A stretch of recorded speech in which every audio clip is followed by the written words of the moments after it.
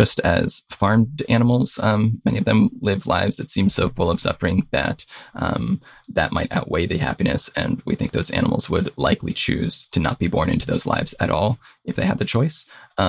It seems plausible that certain wild animal populations could experience similar conditions. So this seems particularly likely for species that have large numbers of offspring, the majority of which die very early. And then those that do survive don't live that much longer. And so it's possible that the life of a frog isn't long enough and happy enough to outweigh the suffering of all the tadpoles that died along the way.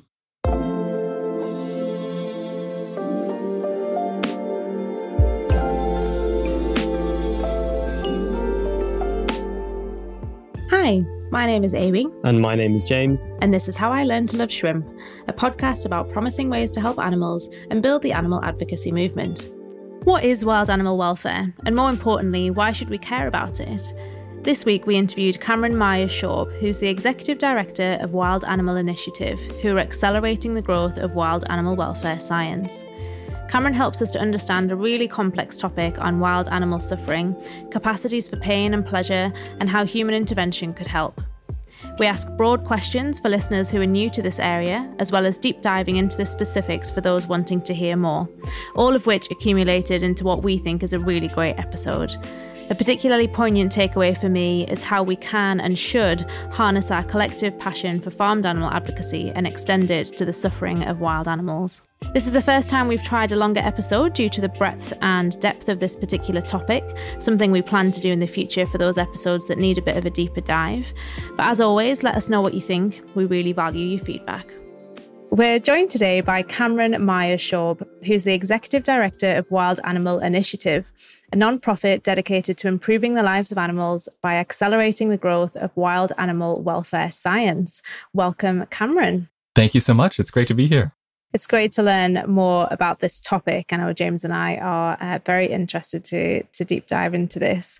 And I'd love to know initially, what's an animal-related view you've changed your mind on recently, and why did you have your mind changed? Yeah. Something I've changed my mind about is I've developed a much greater appreciation for the intellectual novelty of wild animal welfare science. So we can in a bit, get a bit more into what that means. But basically, as you can imagine, I'm working at Wild Animal Initiative because I care deeply about animals and I want to make an impact. And long story short, that's how I got to working on this cause area. And I had been seeing the science as really an instrumental way to have an impact. And so had been really thinking about the applied versions of that science. And the more I've dug into it and the more I've talked with scientists at the cutting edge of the field, the more I've come to appreciate that not only is this useful instrumentally as an applied science, but it's also just extremely conceptually, intellectually interesting and novel. And so even if you were, a total nerd with no altruism whatsoever, I still think this would be a super cool, unexplored terrain to dive into. Yeah, I guess as someone who prides myself on my altruism, that perspective didn't occur to me before, but now that I've seen it, I'm psyched. Nice, very cool. Yeah, I can imagine there's lots of interesting questions in terms of how do you even understand or measure how animals feel in the wild, ones you probably never interact with. How do you understand their happiness or their suffering? Yeah, I think you're right. It's a big, hard problem to solve. But I guess before we get into all that juicy stuff, I want to ask you, so how did you end up in this field? How did you end up caring about wild animal welfare and at Wild Animal Initiative? If you'll indulge me, I think I'll give a bit of the long version, because especially people who've known me for a long time, he was like, Cam, the animal guy, he likes animals. Of course, he's working at an animal nonprofit.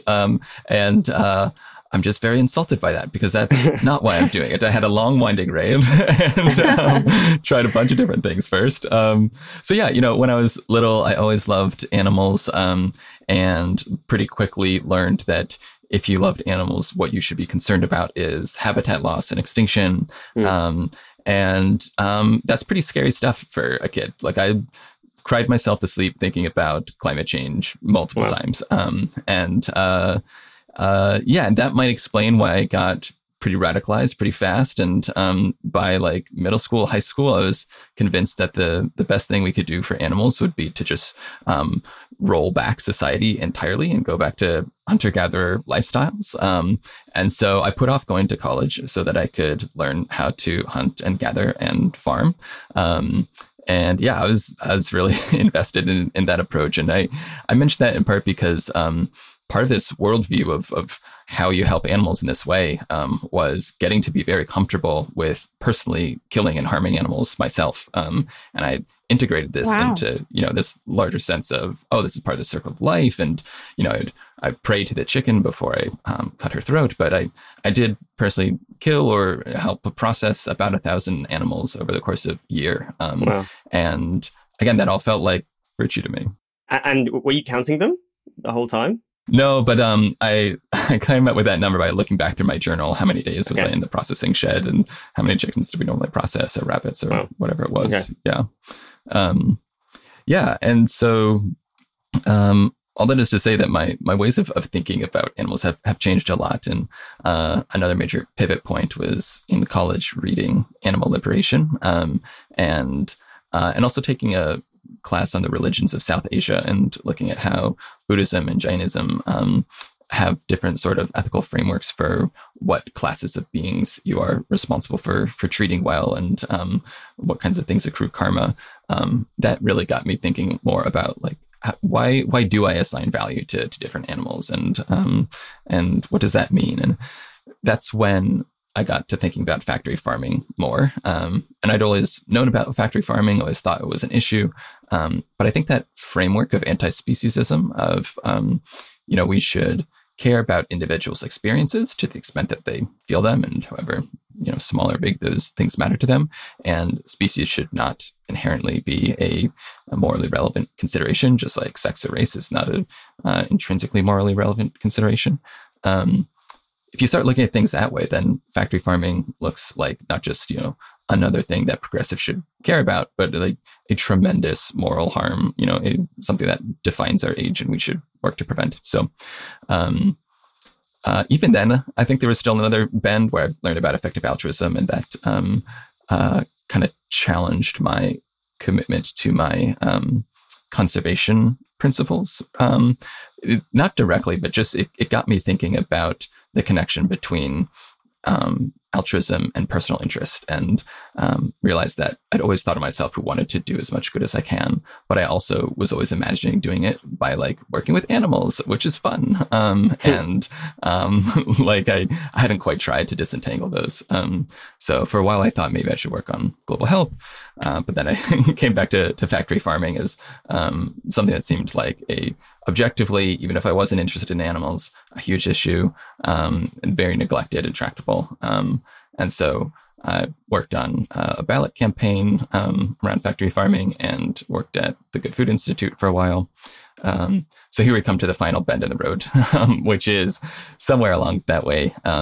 I heard an argument for wild animal welfare as I now think about it, specifically the idea that wild animals might not have always enjoyable lives in the wild, and that humans might be able to responsibly intervene to help them. And I found that set of ideas originally quite repulsive, because again, I was used to this view of nature as like this sacred circle of life. And so I spent several years trying to think of counter arguments, and then finally gave up, wasn't able to, and decided this is a pretty big problem and people should work on it. Wow. At that time, so when did you first see the argument, and when did you kind of commit to going, okay, wow, I should spend more of my life working on this? One of the first memorable times I encountered this was at a conference in 2016 when Oscar Horta, who helps run Animal Ethics, was giving a talk about wild animal welfare. He basically laid out this case that animals in the wild, they have to face disease and malnourishment and extreme weather events. They're basically living lives that in human contexts we might call poverty or extreme poverty. Like their survival and the survival of their young ones is just not guaranteed. It is often a struggle, which is not to say it's without joys or necessarily net negative, but it's just the kind of thing that we wouldn't tolerate in human contexts. So Oscar Orta was giving this talk, and my blood was boiling as I was listening to the talk. And so I went right up to him afterwards and I gave all the counter arguments I could think of. I was like, well, doesn't biodiversity have value? And if you ignore these things, if you intervene, don't you risk interrupting ecosystem services, which could in turn harm wild animal welfare? I was expecting him to have some dumb answer, but unfortunately he had a very wise one, which is just, yes, those are good questions. You sound like you might be able to help us answer them. Would you please help? I just did not see that coming. Exactly. That's interesting. And then that kind of became the rest of the story is like, who is going to ask these questions and how do you research them? And so then that raises the question, like, should we do anything about it? Well, I think morally, I was already committed to the view that if you're walking by a shallow pond and a strange child is drowning in the pond, you have to go save the child. You just have to. Saying that you weren't the one who pushed the kid in is not a justification at all. And so similarly, we are able to have immense power over ecosystems and species, and we don't yet know how to wield that perfectly, but we might be able to do things, and so we should look into whether we can do things. And yeah, that last bit, should we intervene in nature? That was kind of the hardest part for me to get on board with. Again, because I was used to thinking of nature as like so sacred and humans purely as interrupters of it. What really ended up changing my mind there was really hearing about Wild Animal Initiative. It's so interesting. I feel like everyone probably to some extent grows up with an awareness of wild animal welfare, whether that's something like you were saying about extinction or, like birds or, there's various sort of charitable bodies that look into different species. And I think there's something about respecting nature when you're a child and the animals that live in the wild. And it's really interesting that you spoke about the kind of your initial objections to that and how perhaps that's similar to factory farming and all of the kind of different denials that we have about or that sort of non-vegans have about the treatment of animals in those conditions. And a lot of the time it's just about education, right? That we just don't know enough about the topic.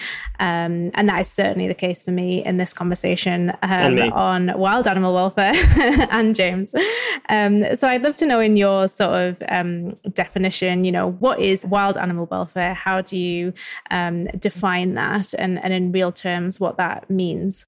We define welfare as something like the net value of an individual's subjective experiences at a given time or over a period of time.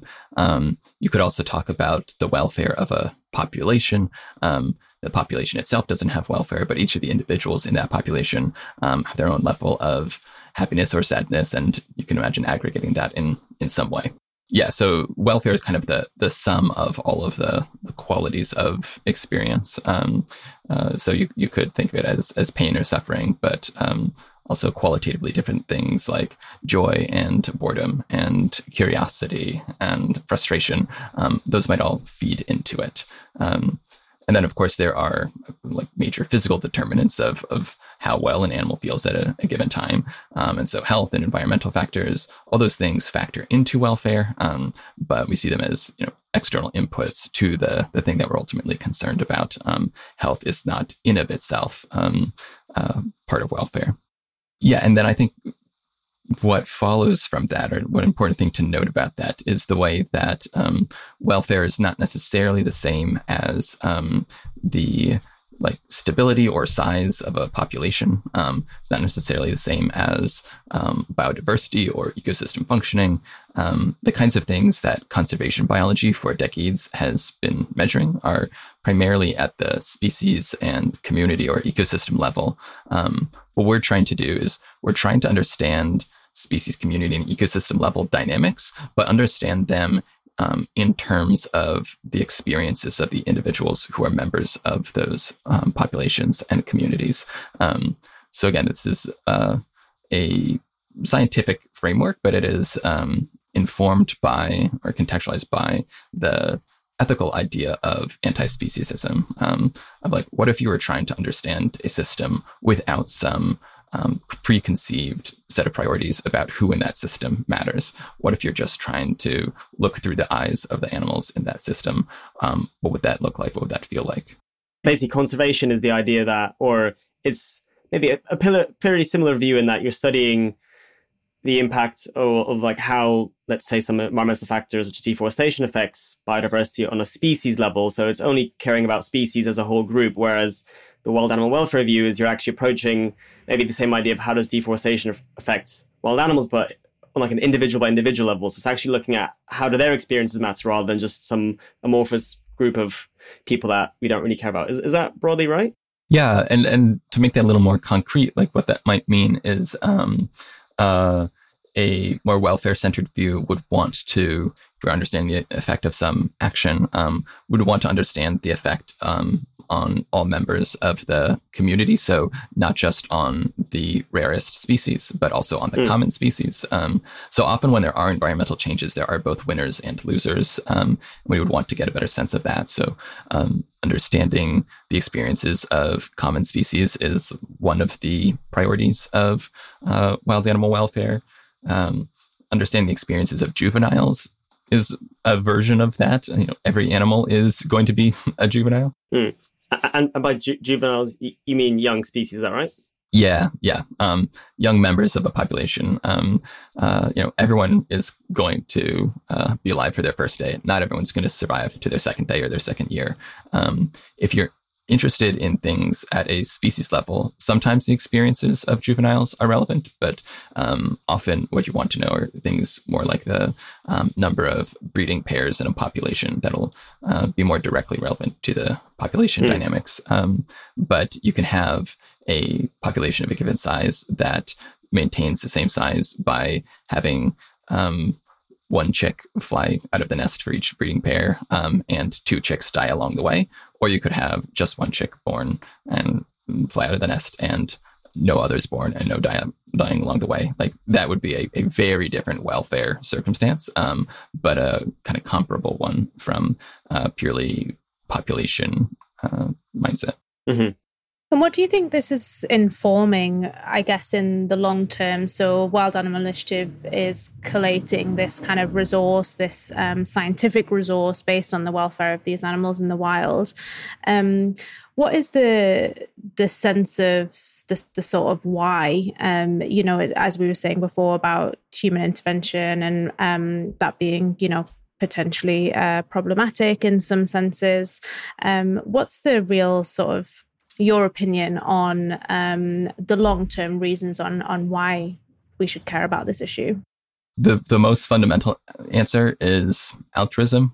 Like, why should we care about anyone? I think we just should. There's definitely more sophisticated meta-ethics, but I would say it boils down to I think we should, and as long as we're caring about anyone, we should care about the largest numbers of individuals, and that's something that was really hugely influential for me coming to wild animal welfare and being so motivated to work on it despite all the complexities, is that we are talking about really huge numbers. So we're thinking about vertebrates alone, so not even turning our mind to shrimp at all, but just thinking about mammals, reptiles, amphibians, fish. The numbers of vertebrates in the wild are about at least 100 times the total number of humans and farmed animals.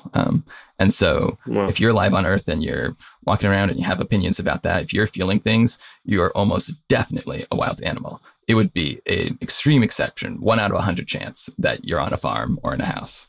Wow.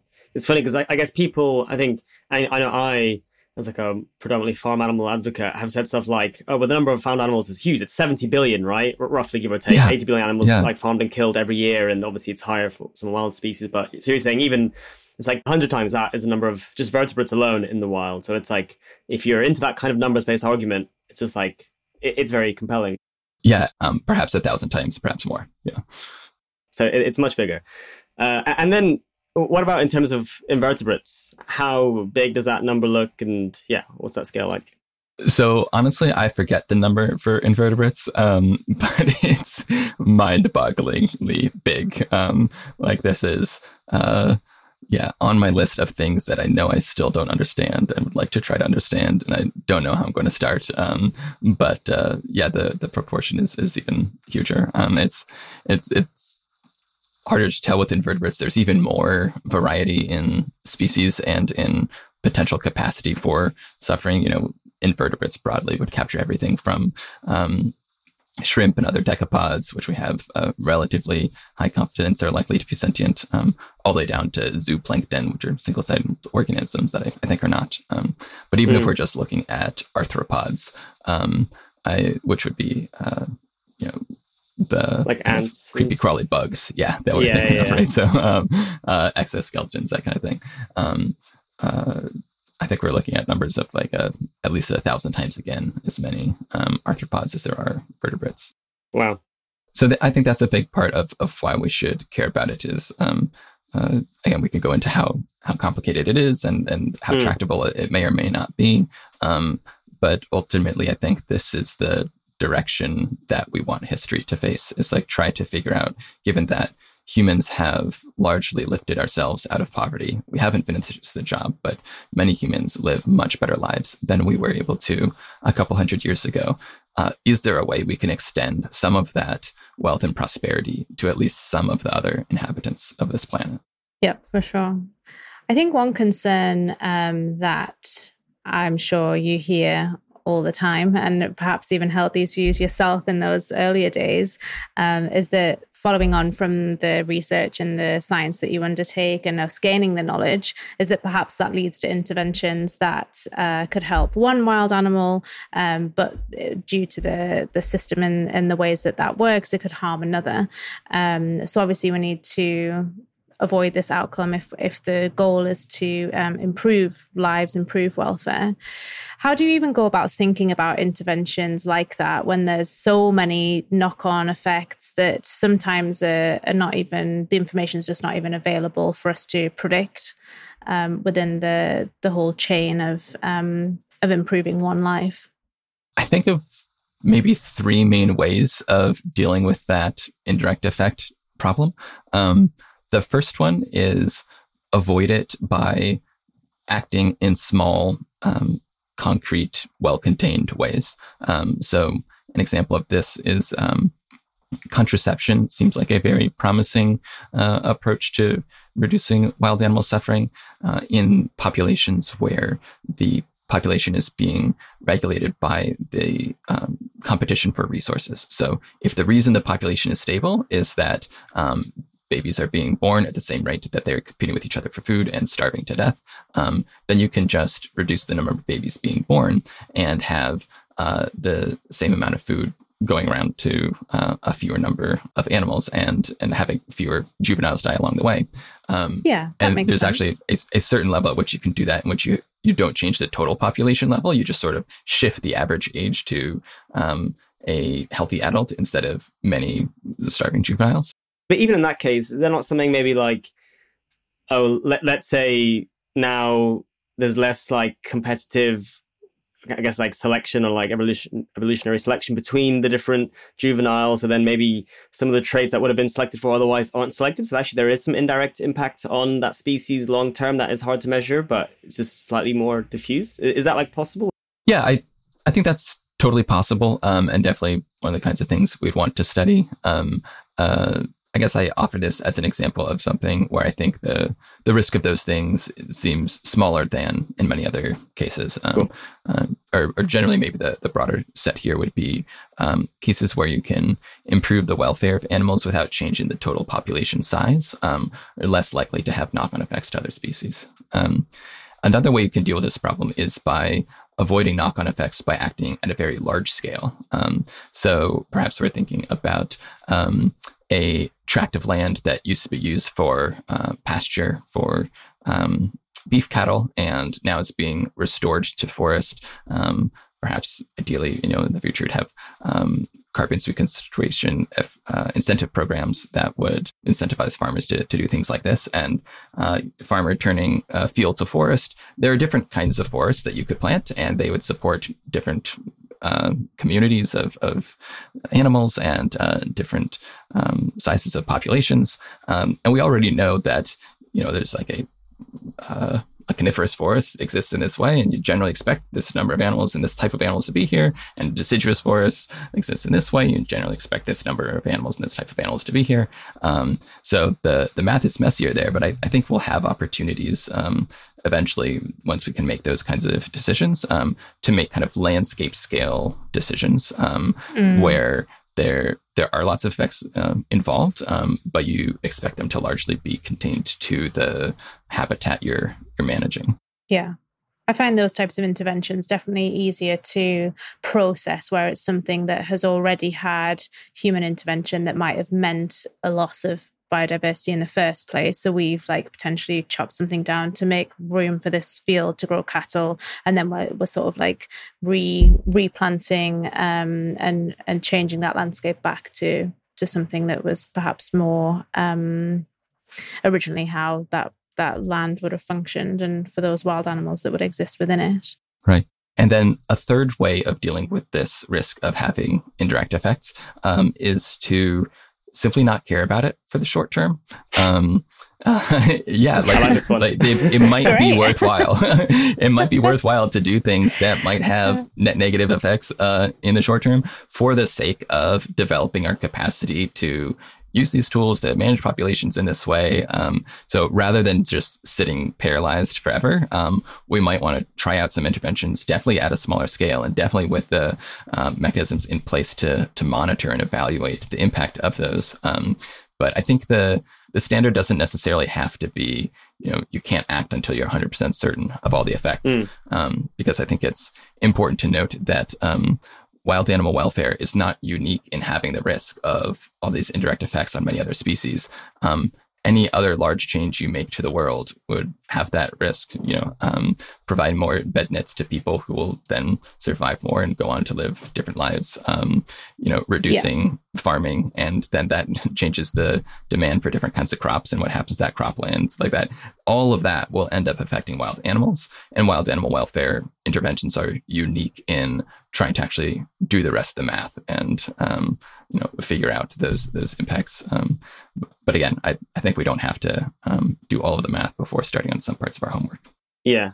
I think definitely what you said is there's definitely information value to be gleaned, and if you don't do anything, you'll never learn anything, and therefore you can't have any idea of what's happening. But I think your second point, I think, is really, useful or good for everyone else to think about, because I think it's, so when, let's say, farmed animal advocates promote diet change, that means people will eat less animals, and that means maybe less cropland will be used for, beef grazing, and that land will be changed, and therefore it will affect wild animals. And how much do farmed animal advocates think about how our interventions affect the wild animals? Probably, I would say, zero. And I think once you open that Pandora's box, it's a real I tried once. I got frightened and put it back away because it's so you don't want to go there, guys. It's intense. But it's a great question. It's why should all onus be on you, people doing wild animal welfare work, to be like, hey, you need to figure this all out, even though, like you said, everyone else is also doing work that impacts the same animals, and how are we thinking about it? So I think, that's a very fair, challenge and thing for everyone else to think about.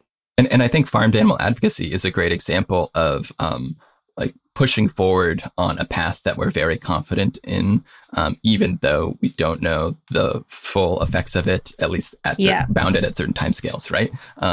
It is really, really hard to imagine a world that is devoting resources to improving wild animal welfare at scale, and also still so speciesist that we are operating factory farming at large scales.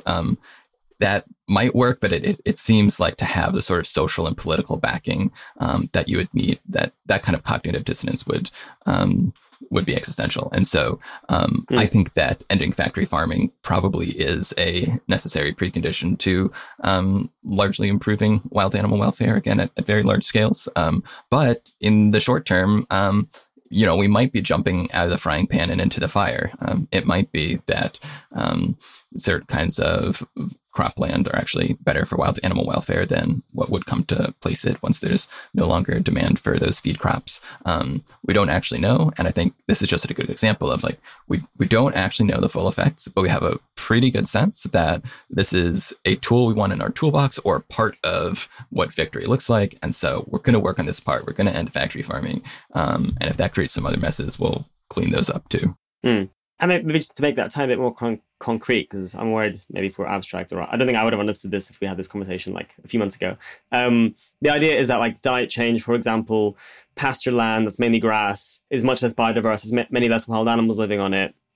And if it goes into something that's slightly more biodiverse, so like just a great number of like invertebrates or insects or whoever living on it, then actually there's more wild animals. And if you think some of those wild animals in particular have lives that are negative overall and full of more suffering than pleasure, then actually you've increased the amount of suffering maybe like overall by going from this pasture land to this biodiverse land that just has more life living in it. Is that kind of the change that you see, like the pathway that would work? Yeah, that's one possible mechanism. And I appreciate you slowing down, because I think that concept is a pretty important one and unusual one in many kinds of wild animal welfare research. So the idea that just as farmed animals, many of them live lives that seem so full of suffering that that might outweigh the happiness. And we think those animals would likely choose to not be born into those lives at all if they had the choice.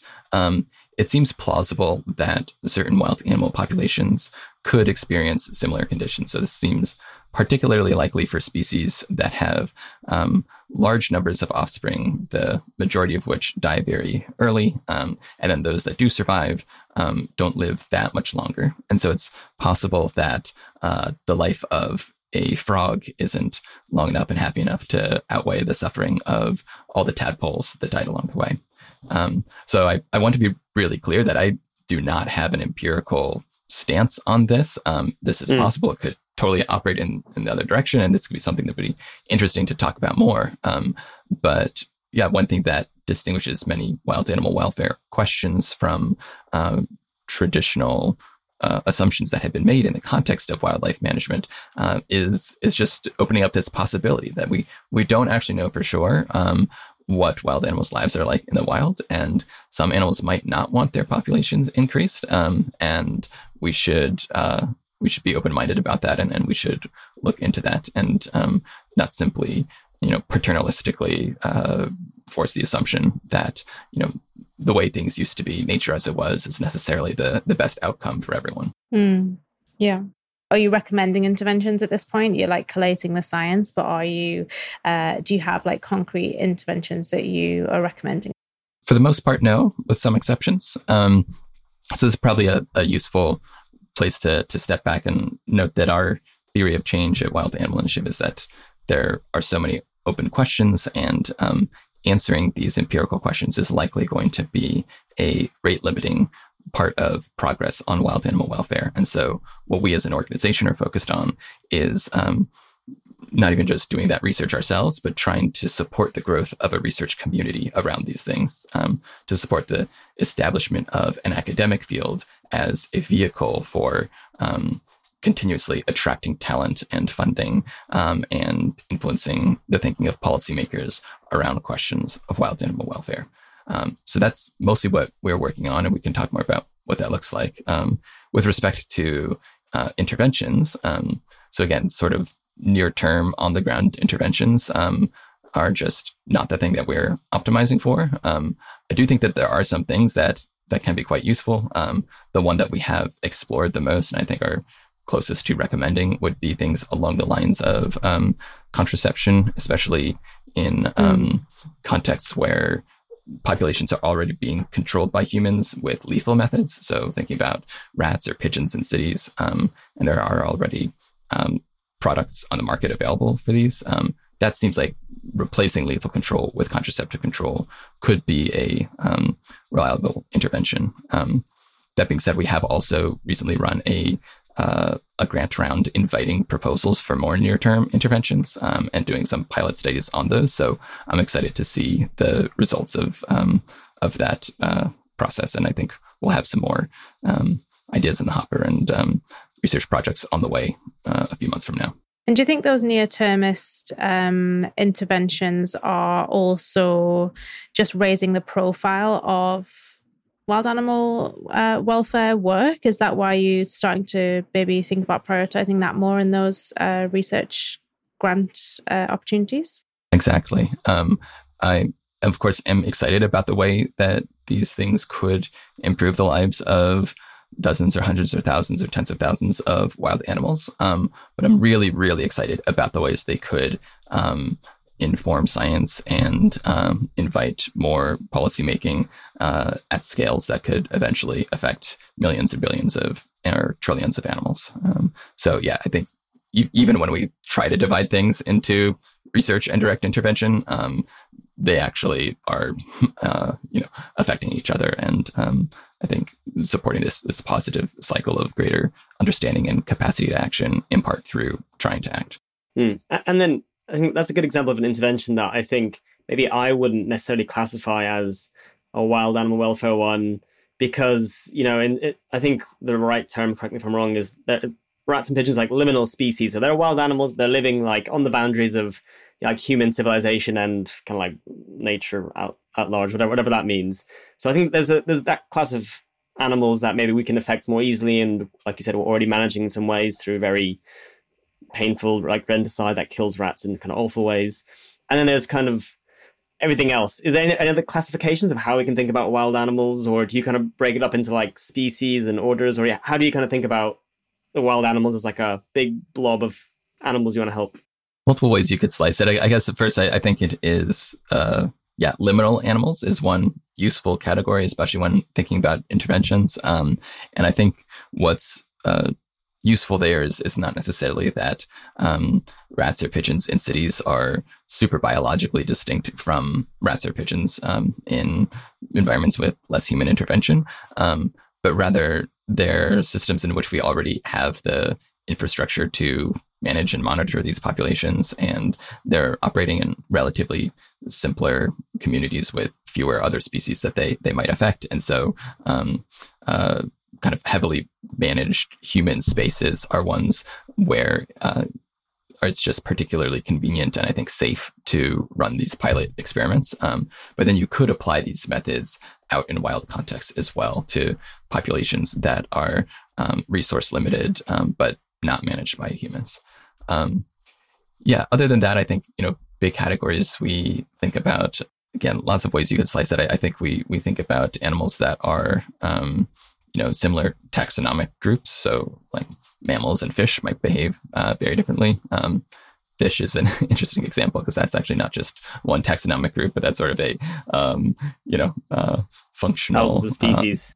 Exactly. Yeah. Body type and environment where there's lots of similarities. So honestly, maybe the best answer is we don't break up animals by groups as much as many other parts of the animal advocacy movement do. Because of where we are in the research, we're often thinking about things more conceptually. So we break up research in terms of three big questions, one being, how do we measure the welfare of animals in the wild? Another big set of questions being, what are their lives actually like? How much suffering or happiness is there, and what are the causes of that? And how does that vary within a population and across species? And then the third big chunk is, what might we be able to do about that, right? So that's the thinking about how to apply that to interventions. But again, the categories we use most are kind of conceptual categories guiding research questions and uniting similar or complementary research methodologies, which hopefully could be applicable to many different species, ultimately. And to maybe rewind a tiny bit back to like the why as well, I think you made a good point in terms of it's not necessarily that I think you're not convinced that, let's say, the majority of wild animals actually have lives that have more suffering than pleasure, or roughly called net negative lives. But it's actually, they could do, it's a possibility. And that, that possibility is so important, because there's so many of them, that we should take this very seriously, especially given there's probably less than a handful of charities dedicated to working on wild animal welfare. Is that kind of the key crux? It's like, even if we're not sure, the possibility is still so important given the numbers. We should dedicate at least a good, like some fraction of our resources. Yeah, I think that's a great example of one key uncertainty and one that could like really have huge bearing on what kinds of interventions we think are helpful versus harmful. And then, of course, there are plenty of other uncertainties, like which animals are actually sentient, and that question of what their lives are like in the wild. Positive and negative is not the only way to slice that. Good and better, or bad and worse are also really relevant differences. Yeah. So, we just have really little sense of how we should go about prioritizing things here. And so, given that when we're talking about wild animals, we're talking about 99% of us on Earth, we're kind of trying to do some of the first exploration into understanding how can we help here? Who needs it most, and what might we be able to do? And understanding that while we've asked questions before about conservation or management of natural resources, the questions of how do we do what animals would ask of us if they can, that is actually a set of questions that people really have not asked before. And so this part is very new and very underexplored. Mm. And in terms of the main levers for actually changing wild animal welfare, like overall, I think I can think of one, which is population, one, which is like the individual animals' well-being. Are there any other like main levers that you guys think about in terms of how you would actually improve kind of overall wild animal welfare? I can imagine it operating at a bunch of different scales. At the individual and population scale, I can imagine things like providing oral vaccines against common and particularly harmful diseases. Oral vaccines have already been developed for some diseases like rabies and distributed in some contexts for the benefit of humans and livestock. But what if we really tried to optimize that for the animals out there? Like, it seems like the kind of population level public health for a wider public could be largely impactful. Then you can also imagine things that are targeted at changing specific ways that humans interact with the environment. So maybe that's ocean noise. Maybe that is how we affect ocean fish populations by our fishing actions. Maybe it's different agricultural techniques. These are all things where we might be able to modify what we're doing. And then, at some of the largest scales would be at that landscape or ecosystem scale of thinking about how our climate change policies or our building codes or our carbon sequestration incentive schemes are incentivizing or leading to the destruction or creation of different kinds of habitats, and which might we want more of. That'd be kind of maybe one of the largest scales you could operate at. Mm-hmm. Cool. Makes sense. Thank you. Those examples were very, very useful because, I think it sometimes feels a bit abstract talk in terms of, how do we even intervene? How do we improve wild animals' lives? And I think, tangible things like, reducing disease or like the amount of population competing for resources. And I want to, basically, I read this one paper and I watched this great video that I will link below by someone called Heather Browning. And she makes the point that animals in the wild, while they do have negative sensations like you've kind of spoken about in terms of whether it's thirst or hunger or being killed by prey and disease, various different things that could happen, there's also, most of the time, but not all the time, kind of counteracting positive sensations such that, you feel thirsty, but then you get water, then you feel happy, or at least somewhat satisfied. And same with hunger, you eat and you're happy. But what are your thoughts on that in terms of actually there could be a significant amount of positive sensations experienced by wild animals that maybe outweigh the negative ones? I'm really glad you mentioned this paper. I love this paper. Heather Browning and Walter Veith do a lot of great work. And I think it's important to note that even in this paper, Heather and Walter are not trying to make kind of bottom line empirical claims about what the balance is. They're explicitly back away from that. And they say, we don't know what the answer is, but these are some things that you should consider. And so I think this is a great example of what it looks like to have a well-functioning research community and an academic field, is you have some people putting forth ideas and then other people coming in and critiquing them and kind of collectively through this process, building our knowledge base. So I don't have a ton more to add on the object level of are animals happy or are animals sad? But I totally agree with all the points that Heather and Walter make here, that these do seem like things that could make animal lives much better than you might think they are if you've been practicing this like especially negative, pessimistic view of seeing wild animals. How do you manage the trade-off between this kind of focus on suffering-focused ethics, so like making a life terrible to like not so bad, versus one that's good to being like great? How do you feel like you assess that trade-off?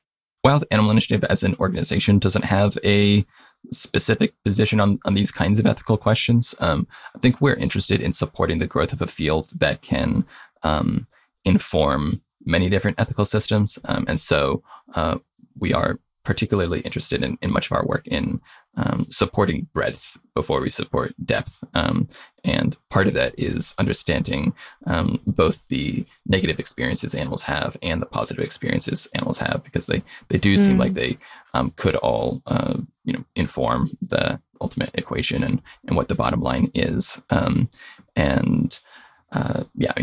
Personally, I think my guess is that it's often more cost effective to find examples of extreme suffering and alleviate them. But I'm not sure that's always going to be the case. So I think it is really important to develop these methods to understand the situations from the animal's own points of view. And I think that involves both their positive points of view and their negative points of view. Yeah. Was there anything else from this paper that stood out for you, James, as a kind of novice, like approaching this topic and learning more about those positive effects? Was there anything else that stood out? Yeah, I'll add Cameron to your answer as well. That in a way, I think what we spoke about previously, that even if there are some positive effects, still the possibility of negative. I think, like you're saying, Heather and Walter weren't saying definitively this is the case. So I think the argument still rests on the possibility of the wild animal welfare being negative and huge is still enough that we should plow on with doing the relevant research. But otherwise, I think there's a couple of the points that maybe I'll mention in the paper. So I guess, I definitely recommend everyone reading it. And also the video is great, which we'll link both. But I think so one of the points was about there being kind of countervailing positive sensations. The second point was about, the deaths of these animals, even though they can be kind of brutal in the case of predation, maybe you just get ripped apart by a larger animal, which is obviously awful. That can often be short, like the death. If it's a brutal death, you'd hope it's going to end pretty quickly. Otherwise, that doesn't really make sense. If you kind of get eaten, that's game over. It takes hopefully some seconds. And maybe if this animal's life is on the order of, weeks, months, maybe even years, actually that kind of really intense bit of suffering at the end of their life is a pretty small fraction of their overall life. I guess, do you have any thoughts on that question? I think that it's a really interesting area to look into more. I wish I had more insights on how to study it, but I think the question of how we trade off between pleasure and pain is something that I don't think we have a good concept for others. Even within humans, even in my own life, I feel like I don't have a very refined sense of this, and I would like to experiment on myself more. Like, how many pinpricks is a pizza worth? I don't know. I think this is also an example of a domain where our first guess might be very different from the reality. So if you just watch a video of someone getting torn apart by a crocodile, then that looks awful. And you can imagine that being near infinite pain or something. But there's a famous account by a scholar whose name I'm forgetting about her experience getting attacked by a crocodile, who I believe attacked her and let her go, and then attacked her again 3 separate times in the course of a minute. She's struggling for her life. And she says she does not remember any feelings of pain in those moments. And you can imagine that being the case for evolutionary mechanisms, like you said, James. That's a phase shift, a qualitatively very different kind of circumstance to be in than the circumstance of like walking up to a pond where there might be crocodiles. That's a time where it might be very useful to feel a kind of tightening in your chest as fear. But maybe once you're in the jaws of a crocodile, those sorts of incentives are just not as useful or not as relevant. Instead, your body's going into shock or fight or flight, or you're gearing up for other kinds of actions. So you can imagine how we might not be imagining this, right? And it'd be great to develop forms of welfare measurement that could assess a range of different circumstances. Mm. You need to send us that paper, because that sounds insane. Yeah, that just sounds like the most bonkers thing I heard. Yeah, send it out. I will link it below, because that just sounds like, well, the most like crazy but worthwhile thing to read. So yeah, please do send us if you find it. But actually, I kind of have a follow-up question based on that, because you said there's, how do we trade off pleasure and pain? Actually, I realized it's something in the question I asked also about trading off kind of like intense suffering, maybe in a short period of time, versus like longer term kind of chronic suffering, which may be more like disease or like hunger or thirst. And yeah, do you have any thoughts on that? Either like which one you think might be bigger or easier to address, or anything in that ballpark? My intuitions are informed by my loose memory of something I think I read when I was learning more about global health and development in the human context, where an important metric is quality adjusted life years. This is a way to try to measure like the burden of disease by getting a sense of not only how many people are affected, but how intense is the effect. And an issue that there was, and maybe this has been fixed in the estimation of quality adjusted life years, is that for a long time, many people were developing the metrics here, or the benchmarks, based on surveying people, like how bad would it be for you to have back pain for a year? How bad would it be for you to have lose an arm for a year, or to lose two arms? And subsequent research has found that when you compare the results from surveying a general population to surveying people who actually have those ailments, people are often quite bad at predicting how bad different ailments are. And a general trend does seem to be that people seem to overestimate the negative impact of large acute changes. So things like losing an arm might be extremely painful, might be extremely distressing, and could require huge life changes. But then once you make those huge life changes, those people live rich, happy lives that are comparable to others.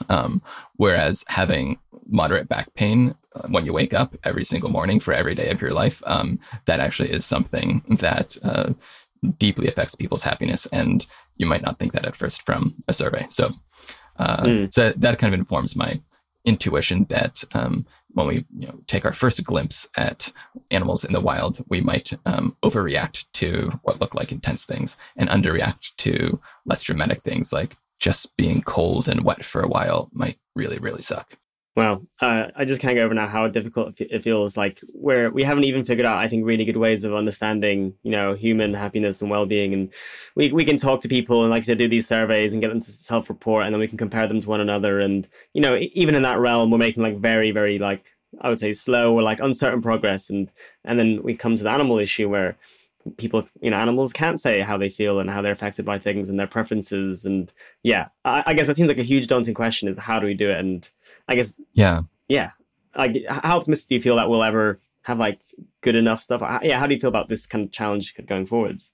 I do feel pretty optimistic. I do often get in this loop. And what I think of sometimes is this philosophical thought experiment by an ancient Greek philosopher, Zeno, which has been called Zeno's paradox. And one form of it is like, if you're running a race and you're trying to get to the finish line, before you can get there, you have to get halfway there.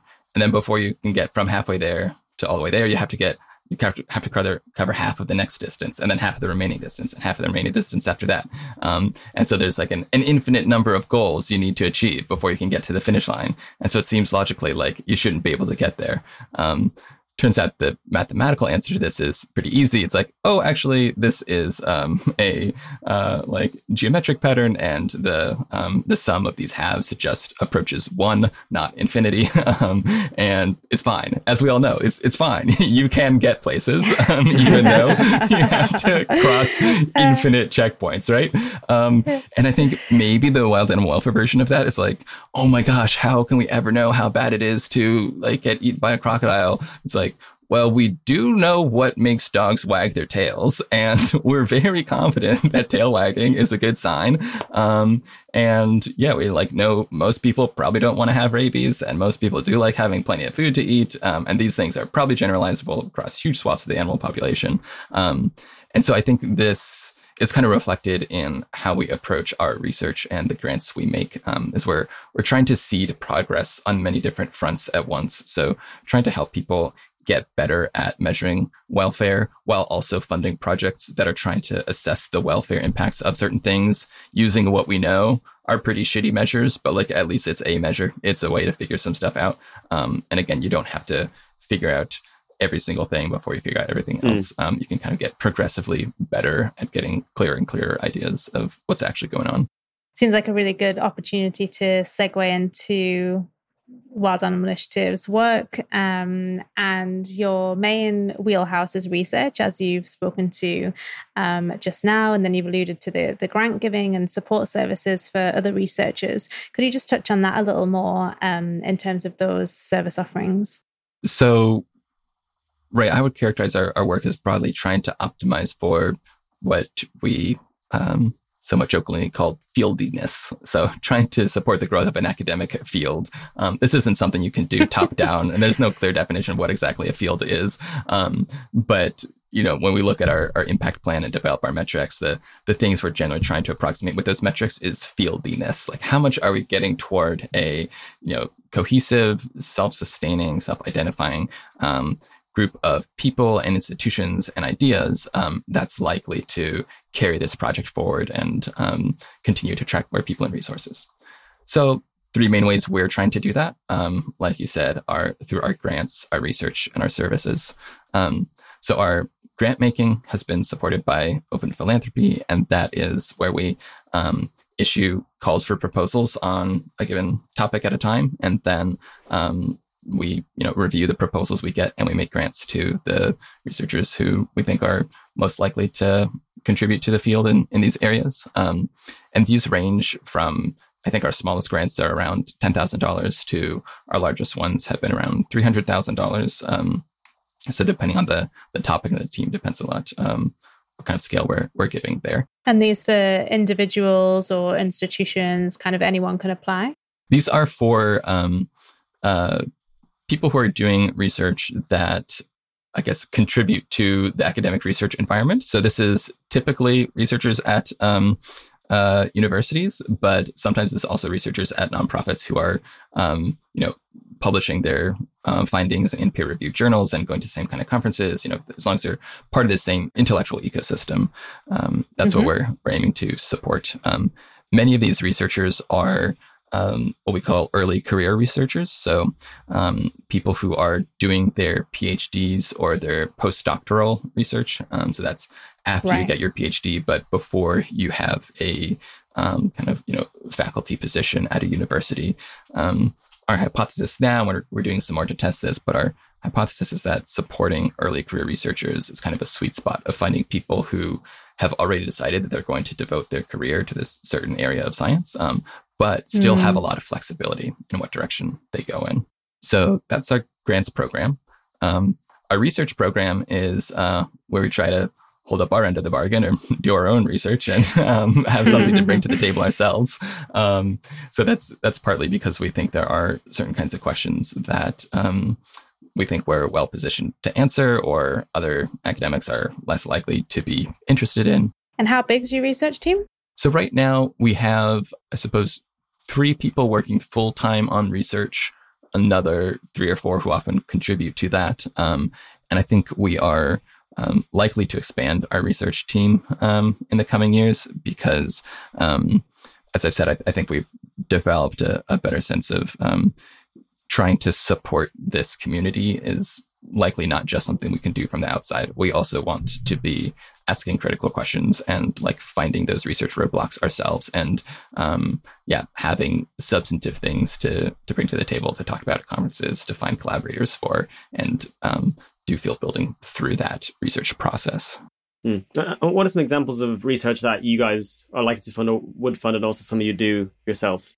These projects might illustrate the span of the kind of work we support. So one kind of, or a project that we have supported is Jelle Boonenkamp and colleagues have this very cool research site where they have been monitoring field crickets in the field. So these are small little bugs that live in burrows, and they have set up cameras looking at each of the burrows, and they have a large lawn that has, I think, a couple hundred of these burrows that these crickets come back to year after year. And they've been monitoring the same population for a bunch of years now. And they've found a way to attach little teeny tags on top of the crickets' backs to individually identify them. And they have these cameras running, and they also have a citizen science program where you can go, I wish I knew the URL, but basically you can go to their website and like help them. We'll find it. You can help them process their data by being like, is there a cricket in this picture or not? Is it sunny or cloudy? And you just like click through this little game. So they've been researching all sorts of questions related to crickets.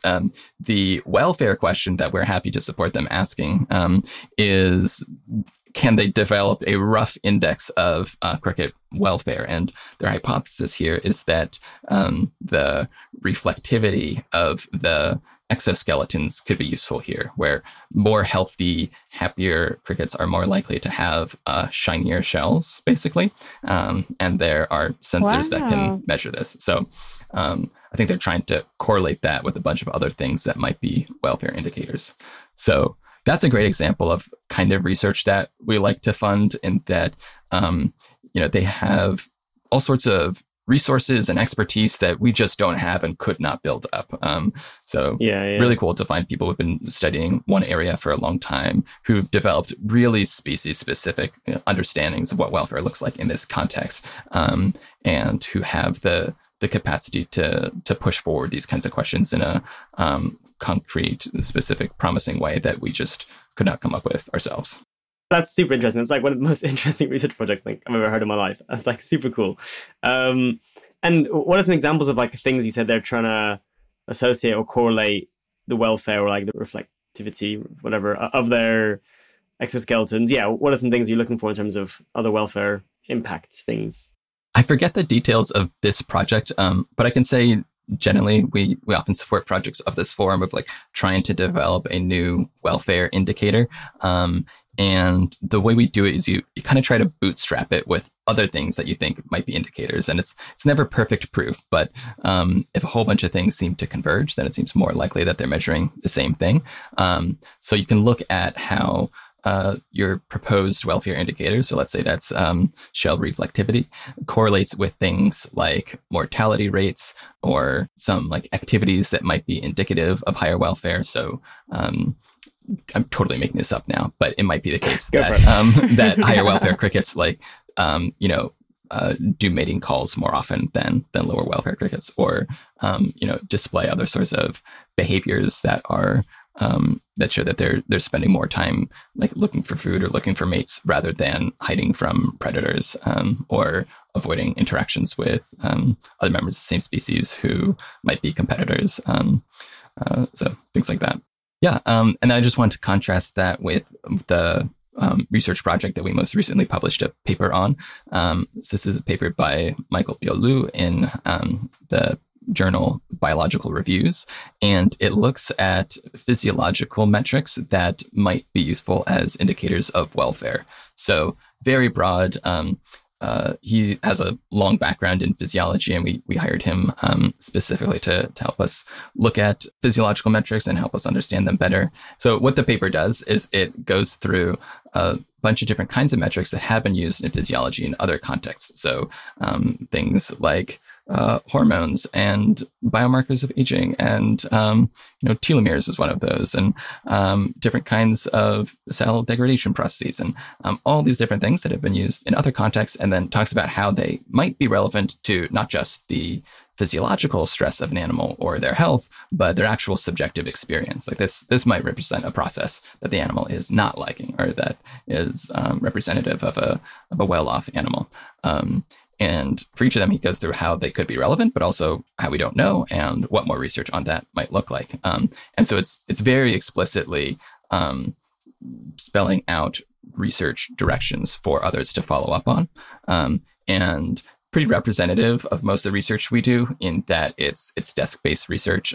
We're not gathering new empirical data ourselves, but we're using this huge trove of data that's already out there, and building on it to see like what other patterns can we find, what other directions look promising based on what has been done so far, often with different kinds of motivations. You mentioned at the beginning, there's animals you think you're fairly sure are sentient, maybe some of the larger vertebrate animals. There's also animals you don't think are, such as zooplankton or very small animals. I guess, how do you think about that kind of like that sentience trade-off, and also the trade-off between often the animals that are maybe less complex biologically? There's just often many more of them compared to the more complex larger animals like vertebrates. So I guess, how often do you want to establish sentience before researching a particular species, and I guess we don't even have that research yet. How do you think about this whole kind of question? Sadly, we're often able to dodge that question because there are not nearly as many opportunities to support research on invertebrates as we would like. Or even kind of really at every level of neglectedness. We'd be excited to see even more fish research than there is. We'd be excited to see even more sparrow research than there is eagle research.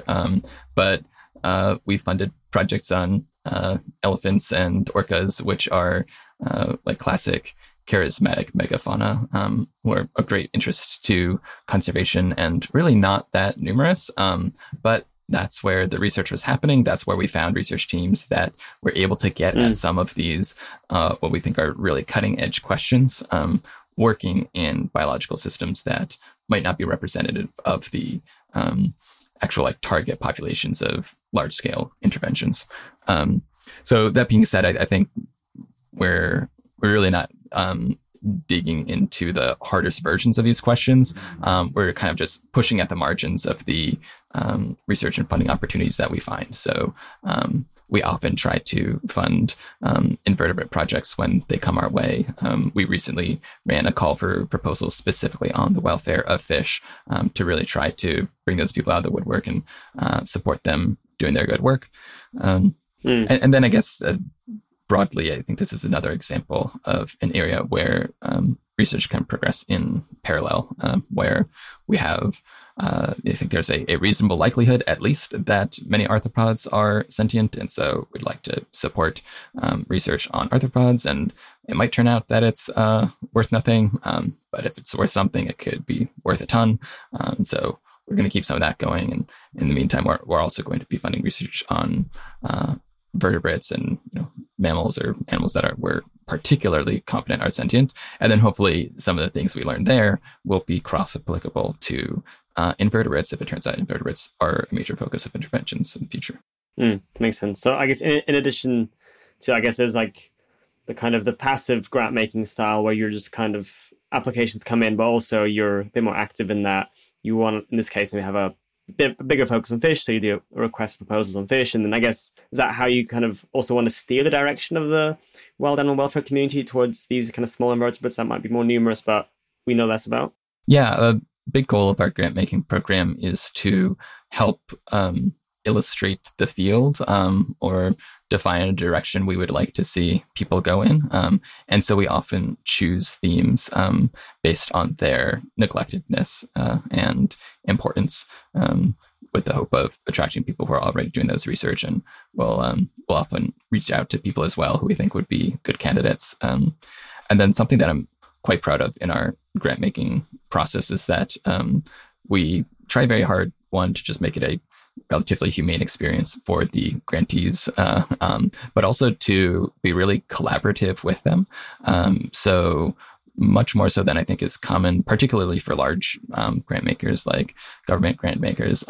We'll go back and forth with grantees who we think are onto something good, but we're not so sure about their study design or the metric they've chosen, or sometimes even the species they've chosen to focus on. And we'll ask them, like, is this something you could change? Have you considered this? And sometimes they'll have considerations that hadn't occurred to us. Other times they'll be happy to use a different measure of welfare that we think would be more accurate, or probably even a more common ask for us is to add on another metric of welfare so that we can do that bootstrapping and see what the correlations are between them. So yeah, the grant making process is always a mix of who's out there, what work they're doing already, and then what can we encourage and how can we work together to take that in a even more exciting direction. That's great. It's really helpful to know. Going back to some of the correlations between this work, and you're obviously situated within a movement that's predominantly focused on farmed animal welfare. Do you know if there's any wild animal interventions that compete in cost effectiveness with some of the best farmed animal interventions that affect sort of like multiple years of chickens' lives that are improved per dollar? My guess is no. And I'm fairly confident in that. Not that I have particularly rigorous evidence. No one has done very rigorous cost effectiveness evaluations of the interventions that do exist. But just at sort of, looking at back of the envelope calculations for those, and then compare that to the really good research that has been done, for example, on the benefits to chickens from corporate campaigns. It really does look like farmed animal welfare has much more cost-effective interventions that we can do today. And I think that's a really good reason to keep supporting that work. And it makes sense intuitively too. It's like the system we're working on here is one where humans have like concentrated huge numbers of lives and put them in really terrible conditions. And so kind of anytime you might be able to shift what's being done in any one of these sheds that has 10,000 birds in it, like that's likely to have a huge impact. Sure. And so I think that makes sense. My optimism for wild animal welfare is that for kind of similar intuitive reasons, I think there's a very good chance that we'll find interventions that are at least competitive with current farmed animal welfare interventions, and quite plausibly much more cost effective for a similar kind of reason, being able to affect even larger populations of animals. And so, this is obviously subject to motivated reasoning and not well substantiated. But my guess is that funding field building research on wild animal welfare is at least cost competitive with current factory farming interventions, if you take into account the long-term effects that I hope our work will have. I'm also interested, so you have a visual communications specialist on your team, and coming from kind of comsy research work myself, I'm interested in how important it is for you to try and effectively communicate your work, and I guess the reason for that position specifically, and what kind of audience is most important for you to engage, because I'm assuming right now obviously there's no focus that you've mentioned of engaging the public on these issues and why they're challenging in this sort of niche strategy. What is the audience that you're looking to engage with that kind of specialist work? Our primary audience for most of our work is researchers in academia in potentially relevant fields who might be interested in joining the field, contributing to similar kinds of research. I'd say like most specifically, the kind of most targeted version of this is people who are in like animal behavior sciences or ecology, and who are particularly interested in animal welfare. These are often people who are like uncomfortable with the experimental methods that are being used in their lab. We've had several people come to us kind of from that direction of like Googling, like, how do I make animal welfare better? And then finding us. But yeah, again, also just more broadly, I think there's a really wide range of areas of expertise that can be applied here. And so why do we have a visual communication specialist? Because I think we're trying to tell a story. We're trying to make science that doesn't exist in a vacuum. We're trying to make science that has an impact. And I'm really grateful that my scientific mentors emphasize this a lot. I wouldn't be on Twitter if my first PI didn't force me to. He said, like, sorry, this is just part of science. Like, I know you want to just count prairies, or you want to count flowers out in the prairie, but like, because we're counting flowers out in the prairie, you have to take pictures of yourself counting flowers and then post that and talk about it. And that's part of how you get grant funding. It's part of how you find research collaborators. It's part of how you influence policymakers. And so I think this is a smaller version of that. Is we want science that is like going to be read and that is accessible and persuasive when it is. And we think that operates on a whole bunch of different levels. Obviously, doing rigorous, interesting work is part of that, and also putting it on a website that is a pretty easy to use place to be is another part of that. And making materials scientists want to use. I think that's one thing that's really exciting about being a nonprofit. A small independently operating nonprofit as opposed to a lab within a university, is that we're able to build a team that has a really diverse set of skills to maximize the impact of our research. Yeah, I'm a huge advocate for that. So I was glad to see that team member on the roster. Yeah, Jackie's great. Cool. Okay, Cameron, let's say me also. You've heard this episode. You've heard all these pretty compelling arguments for why wild animals have lives that are worth caring about. It can be full of suffering. We can do some things to improve their lives, or at least find ways, or other people who can find these interventions. And then what would you recommend for people like myself or others who want to learn more, if they want to do something that actually does help wild animals either now or in the future? What are some easy to do things that we can all go home and start getting on with? I think that the easy to do thing is talk about this more. And this is an uncomfortable answer for me to give, because I feel like raise awareness. I do not find that a compelling pitch. But in wild animal welfare, I don't think there is an equivalent to veganism in the farmed animal movement, where veganism is like not a necessary thing to do to contribute to the farmed animal movement, but a pretty clearly positive way you can integrate that work into your everyday life. With wild animal welfare, given both the uncertainty that exists now and also just the wildness of these animals, the fact that they might not already be intersecting in your everyday life means that you might not be able to impact them directly. But I think there's a ton of value in just chewing through some of these questions and uncertainties with other people. I have found that I'm often able to persuade people who generally share my values to care about this and then to donate to it and support our work. But it always takes at least 2 long conversations because in addition to all the specifics, there are just these general big new questions and ideas that I hadn't encountered at all until a couple of years ago. Like the idea that animals might not always live the best lives in the wild. The idea that humans might be able to responsibly and predictably intervene either now or sometime in the near future through more research. The idea that we might have that obligation, that conservation, as much as we're trying to help animals, might not fully reflect the interests of animals so far. This is all wild stuff. So I think like asking other people their thoughts on that and raising awareness and having those initial conversations, I think makes it much easier for the movement to grow, so that when there is news or progress or other opportunities, people have a context of ideas to put it in. Yeah, I think that's a really good point, because I think I've encountered, when mentioning this, actually, funnily enough, I mentioned the idea of wild animal suffering to my housemate, who's a pretty hardcore climate activist. And we basically had a fight at like a birthday dinner because she was like so offended by some of these ideas. Yeah.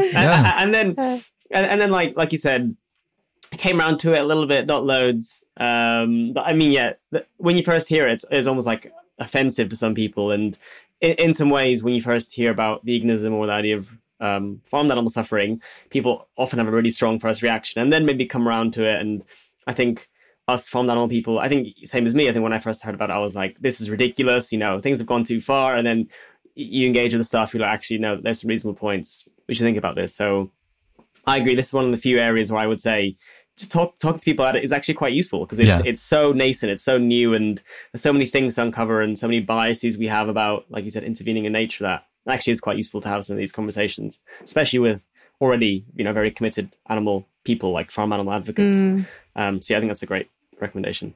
And an open mind to assess when actually, we're all trying our best for animals, of course. And sometimes the flow-through effects of those interventions are problematic for other animals in the space. And I think also I've not even considered that in the past, a couple of years ago, until I started looking into this a little bit further with Animal Ask. And in terms of those flow-through effects, just remaining open-minded, I think, is, and like you say, James, just trying to find out as much as you can is always useful.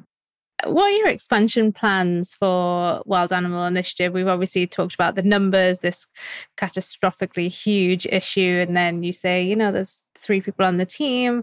It seems kind of, like we should just be plugging a ton more money into this area. And so, I would love to know about your thoughts for how Wild Animal Initiative will expand and develop. We definitely have quite a bit room for more funding and plans that we would like to put in motion if we can. So last year, our team grew from 11 to, I suppose over the last 2 years, from 11 to 20 people. And we think like I said, we'd be interested in growing our research team more, especially as we want to contribute more to the academic discourse.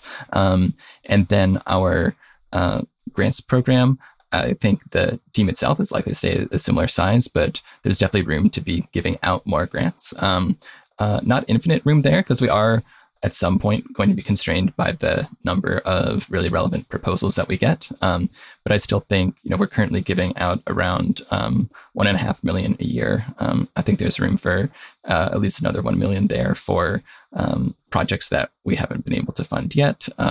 And potentially another million a year to invest in like longer term institution building programs, like helping universities establish their own like centers or professorships dedicated to these research areas. So that would be very helpful. And then finally on the outreach program, that's our program where we present our research at conferences, and we host workshops and give different kinds of training to researchers and help them find other researchers to connect with to pursue research projects, because wild animal welfare research often requires a mix of methods that no one person is an expert in all of them.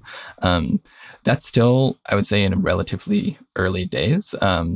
And I think over the next year or two, we're likely to shift from where we are now, which is like experimenting at a small scale with several different techniques, to identifying 1 or 2 or 3 things that we think are really some of the most efficient ways to attract and support the most number of new researchers. And so I can imagine that scaling up quite a bit soon as well. Great. Yeah, we'll link to your website and details on how to donate if you're interested in funding that work also.